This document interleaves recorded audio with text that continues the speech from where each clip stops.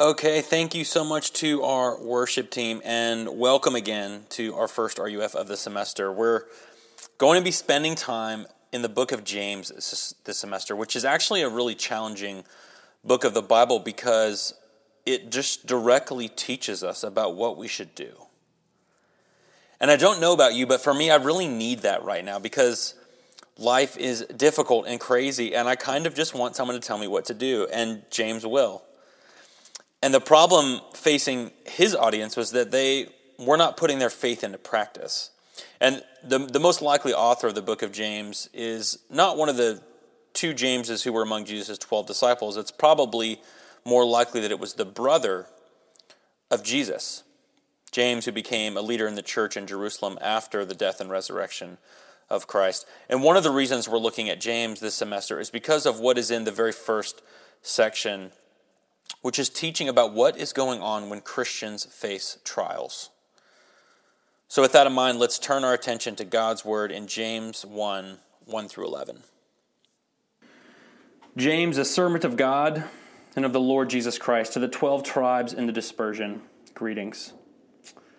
Count it all joy, my brothers, when you meet trials of various kinds, for you know that the testing of your faith produces steadfastness. And let steadfastness have its full effect, that you may be perfect and complete, lacking in nothing. If any of you lacks wisdom, let him ask God, who gives generously to all without reproach, and it will be given him. But let him ask in faith, with no doubting. For the one who doubts is like a wave of the sea that is driven and tossed by the wind. For that person must not suppose that he will receive anything from the Lord. He is a double-minded man, unstable in all his ways. Let the lowly brother boast in his exaltation, and the rich in his humiliation, because like a flower of the grass he will pass away. For the sun rises with its scorching heat and withers the grass. Its flower falls and its beauty perishes. So also will the rich man fade away in the midst of his pursuits. This is God's word. It's absolutely true. He gives it to us because he loves us. Let me pray and we'll get started. Father in heaven, I'm really thankful for tonight. Thankful to see so many faces, thankful to be singing to you. You're worthy of it. And I'm thankful for the book of James and your scriptures, and I pray that you would send your spirit to be at work in it right now so that we might love you more and love one another. I pray this in Jesus' name. Amen. Okay, so I want to start with a question. What do Christians tell each other when they're suffering? When a friend is going through something hard, something challenging, something painful, what do we say? Okay, these are the things that I hear Christians say. We say things like, God has a plan, so don't worry. You ever heard someone say that? Or we say things like, God will never give you more than you can handle. Or we say things like, you can't see it now, but this is actually a good thing, right? A few months ago, I was clearing a tree that had fallen in the woods next to my backyard. And I put in a hard day's work, and I went to bed feeling that I was pretty manly, even though I had to have a friend come and use his chainsaw, because I don't own one. But I woke up at 1 in the morning, and my entire body was covered in poison ivy, like arms, torso, legs, totally covered in these angry red breakouts. And by morning, they were starting to leak fluid. Have you ever had bad poison ivy? Because they're so inflamed that they would burst all day and all night? Sorry. And I was so overcome with itchiness that I didn't sleep for 4 nights straight. I just sit on the edge of my couch in the living room, shaking, desperately trying not to scratch so they wouldn't burst even more. And I was taking these oral steroids, and I was applying the topical steroid cream, and I got the injection. So I was so wired, I felt like I'd overdosed on espresso. And so during the day, I just lay in the dark in my bedroom under a fan. My kids didn't see me for most of that week. And if you had knocked on my door in the middle of the night as I was shaking and exhausted and told me, Lewis, don't worry, God will never give you more than you can handle, I would have rubbed my poison ivy in your face because I could not handle it. And if you had said, Lewis, God's plans are always good, I would have shouted some of you about why God would plan for me not to sleep for 4 nights because my poison ivy was leaking on the sheets, okay? How do we make sense of the things in our lives that cause us pain and discomfort and loss? And you don't need me to spell out for you all the ways that COVID has caused pain and discomfort and loss, right? You were there when you missed graduations and proms and fancy dress and spring term trips abroad and summer internships and app adventure on the trail instead of back campus and parties and everything else. You were there when family members got sick or lost jobs. You were there to experience the ways that conversations about racism and our history in America have made old wounds hurt again and have exposed all kinds of brokenness and division in our communities. There's lots of good and beautiful things in our lives right now, but I think one of the things we can agree on is that we're having a common experience that James calls trials. And the trials that his audience were facing are most likely that they were the suffering of people who are poor and are being oppressed by those in power. But the question is the same. The question is, how do we make sense of trials? How do we make sense of difficult times? And I want you to know that there's good news for you tonight. And the good news is that God sees you in your trials, and he cares for you, and he loves you, and he's actually going to use them for our good if we follow after him. So what I want to briefly point out tonight is three things from this passage before we break up into our groups to talk, okay? What should we do when we meet trials, okay? And there's three things we should do. One, we should speak the truth. Two, we should ask for what we need. And three, we should reorient ourselves towards Jesus. Speak the truth, ask for what we need, and then reorient ourselves towards Jesus. So first, we should speak the truth. And here's what I mean. When you meet trials, God's word tells you to call them what they are. And what James says in verse 3 is that they are a test of faith. Our temptation is that when we experience trials and difficulties, we usually call them something else, right? Sometimes we tend to minimize our trials. That's where we put on a smile and we try to force an optimistic attitude. We basically lie about how we're doing and say that everything is amazing. That there's a lot of that going on campus right now. Like we're so desperate to feel like it's normal and everything is fine, right? Other times we detach and we distract ourselves with Netflix or drinking or studying or working out or whatever you do to cope. And other times we more wallow in our trials. That's where you're just obsessing over finding someone to blame and judging others for what is going on. And James says what's happening is that your faith is being tested. Your faith is being tested by God. That means you don't have to pretend that everything is peachy. It's not. It's really stressful to be a college student at WNL right now. So the question is not, why is this happening to me? You'll never know why. The question is, what is God doing in and through me while this hard stuff is happening? And you can't get to that question unless you speak the truth, unless you call it what it is. That you're going through trials, that God is testing your faith. But when you do that, you have hope that big things are going to happen, okay? So the first thing is we speak the truth.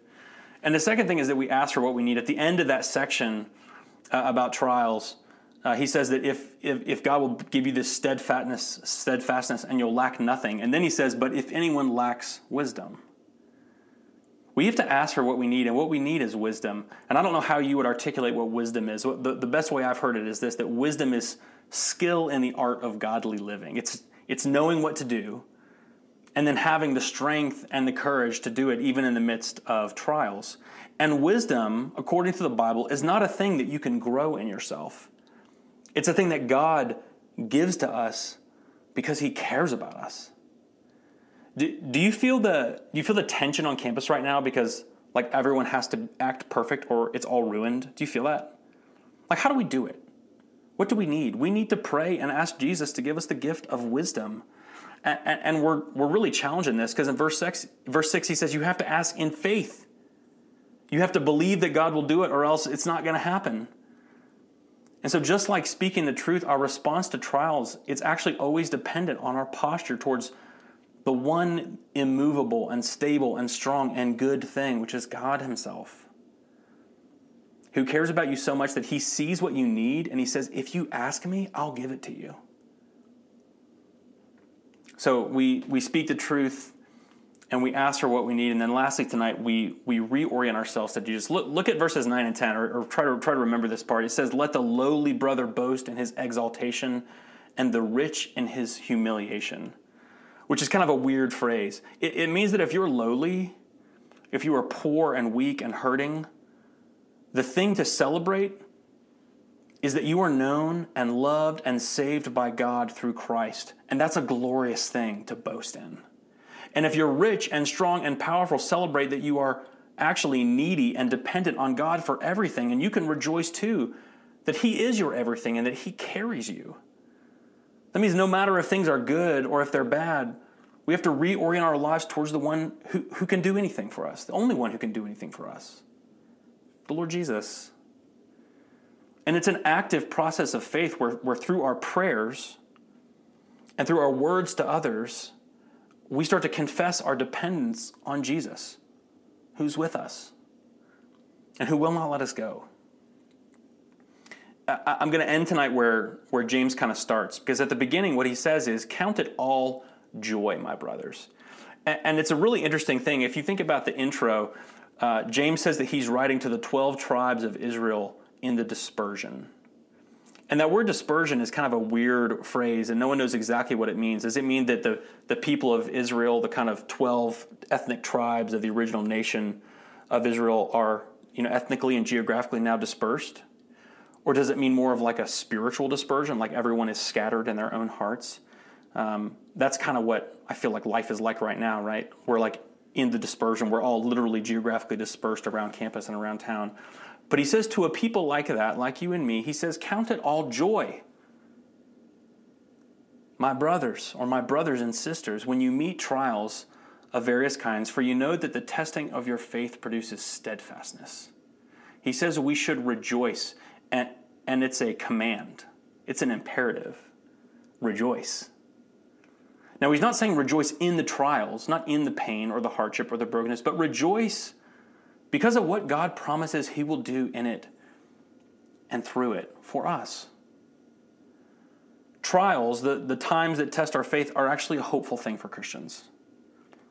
And I want you to know that this semester that feels so weird should be a hopeful time for you if you know Jesus. And if you don't know Jesus and you want to have some hope, I'd encourage you to consider the claims of the Bible that says that it's during these kinds of times that God is at work, that he's growing us, that he's changing us. James says he's making us steadfast. That word steadfast love is how God is described all throughout the Bible. He makes us more and more like him through these trials. Paul says it in a similar way. He says, suffering produces endurance, and endurance produces character, and character produces hope, and hope does not put us to shame. So what should you do this semester in the midst of trials? The thing you should do is you should have joy. Have joy. Now, joy is not Zen. It's not like some carefree bliss where you don't have any problems to think about. It's an anticipation and experience of the nearness of God that is life-changing. It's an anticipation and experience of the nearness of God that is life-changing in the midst of trials. Does anyone like roller coasters? Ever ride roller coasters now or as a young person? I have not been on a roller coaster in a while, but I used to love riding roller coasters. And if you can imagine, you're waiting in line, and then you finally get to where it's your turn, and you sit down, and you pull the safety bar over your shoulders, and you click the buckle, and you hear those words, "Enjoy the ride," and then you slowly inch forward, and then you start to climb the initial hill, and there's that noise as you're going up the hill. That moment of excitement and joy, anticipation, adrenaline, when the rush of the drop hasn't come yet, but you know it's about to. Like the fun part of a roller coaster is when you're going down, but you're still feeling that excitement on the way up. That's the Christian life. It's on the way up the roller coaster. Is we know that God is working in us even though we can't see what he's doing yet. And even more, we know that after these brief earthly days, we're going to experience the eternal joy of the presence of Jesus with all the saints in glory. And for now, we count even our sufferings as joy because it's through them that we'll experience the nearness and the work of Jesus, our Savior, that's going to change our lives. My favorite verse in the whole Bible is from Psalm 34. It says, God is near to the brokenhearted, and he saves the crushed in spirit. So I want to tell you that if you are feeling brokenhearted or you are feeling crushed in spirit, God is near to you. And he wants to do big things in your life. He wants to do big things in this community this year, full of disappointment, full of unknown, full of anxiety and fear, filled with all these reminders that we're not in control. He wants to do big things in our lives. And we never forget that Jesus actually endured the ultimate trial, the ultimate hardship, the ultimate suffering. Hebrews 12 says that he endured this suffering, the cross, for the joy, same word, set before him. The joy of abiding in the will of the Father, the joy of accomplishing salvation for you and for me, his beloved sheep and children, through his death and resurrection. We're going to break up into smaller groups now and discuss these things in a more intimate setting. So there are There are Zoom links for every group, freshman guys, freshman girls on up, except for the sophomore and junior guys who are together. And they were emailed to you. If you did not get the email, Laws is going to put all those links in the chat right now. So in a moment, you're going to hang up this call, and then you're going to immediately join those other Zoom small groups. Now, some of you know a bunch of people who are going to be in that group already, and some of you are thinking, I don't think I'm going to do that. I think I'm probably going to just peace out. And that's fine. You don't have to, but I'd really encourage you. We're just going to spend the next 30 or 40 minutes, or however long you want, trying to have a conversation about this together, trying to fight for community in the midst of this weird time of trials. But before we go, I'm going to speak a benediction over you, which is just a word of God's goodness to you. And if you're new to RUF, and if you're a first year, I'll tell you how this is going to work, because it'll be the same each week. What I'm going to say is, I'm going to say, stretch forth your hands and receive the benediction. And if you're comfortable with it, you can reach out your hands just like this. I'm making my hands are on the screen. We're not pretending to have an emotional experience when we reach out our hands. What we're doing is we're acting out with our body what is true by God's Spirit, which is that even though we are in trials, we have reason to rejoice, because God is good and He is for us. So before we go, stretch forth your hands and receive the benediction. Now may the Lord bless you and keep you. May the Lord lift up His face and be gracious to you. May the Lord turn His countenance on you and give you peace. Amen. Guys, thank you so much for being here tonight. It's been a joy. Please make sure to get the link for your small group discussion from the chat or the email, and we hope to see you for game night Thursday and disc golf on Friday. Thank you, everyone, so much. Thank you. Thank you. Thank you. Bye, everyone. Thank you. Let us walk in the...